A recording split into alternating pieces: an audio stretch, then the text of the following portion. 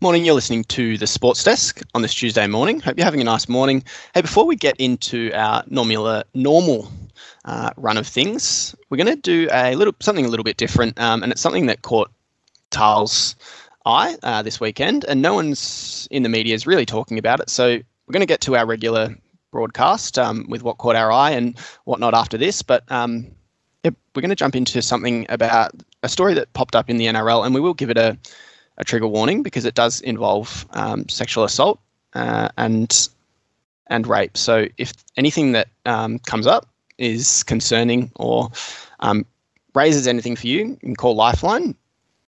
On their number is 13 11 14 or 1-800-RESPECT as well is another number.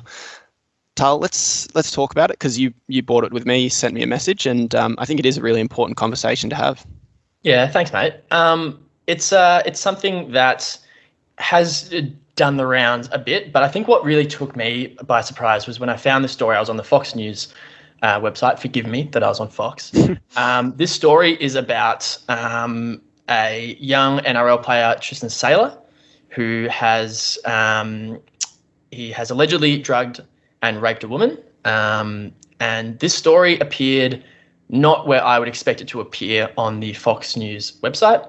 Something this magnitude, something so horrendous and horrific, appeared 9 stories down the page, having it had only been posted an hour before, and there were 9 stories above it, including the vital information such as hypothetical trade targets in the AFL, a penalty in the rugby that missed, a kick that hit the post in rugby as well, and who the Saints delisted. So I think it showed that the priorities of Fox and what they want to promote is not giving any real credence to these kind of issues. And it could be one of two things. It's either the algorithms that are placing it higher up these other stories higher up and above this one, which in itself is concerning, or it's editorial negligence on behalf of Fox. It's a really horrible story, and it raises a lot of issues. It raises issues around how we view consent, and the rock-solid boys club of institutions like the NRL, the AFL, and sports all around the world, NFL, whatever it is. There is something quoted in the articles about the lawyer's submissions on behalf of Tristan Saylor, and I'm kind of quoting here, but the alleged victim in one text said, "Tristan, I don't remember anything after the to mine. I just need to know for peace of mind what happened. Did we have sex?" The court heard Mr. Saylor replied, "Sorry, I was out. We were playing drinking games, and yes, we did. I asked you and your friend so everything was sweet. I pulled out and everything, so it was sweet." And Mr. Pontello said that the texts were consistent with his version of events, that any sexual contact was consensual. Mr. Pontello is the lawyer there. Caleb, I just don't know if someone doesn't remember and has to clarify whether something like that happened the night before, it raised a lot of issues around consent and whether it was ever given in the first place. There's obviously it's an incredibly vexed thing.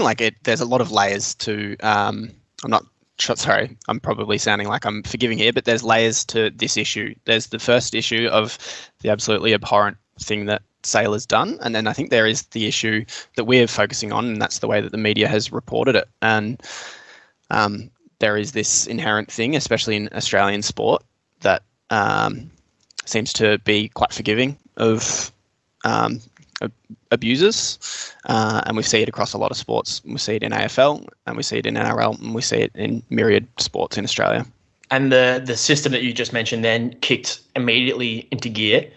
5 former NRL greats, I quote greats there in quotation marks, submitted character references for Saylor immediately.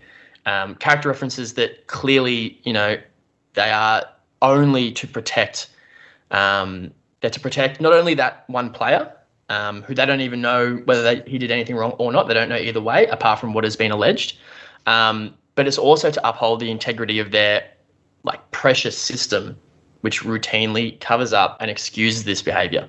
So yeah, it's another example of the system just kind of whirring into gear without any thought for the victim and any kind of recourse that they need to go through, and they should be able to exercise under Australian law.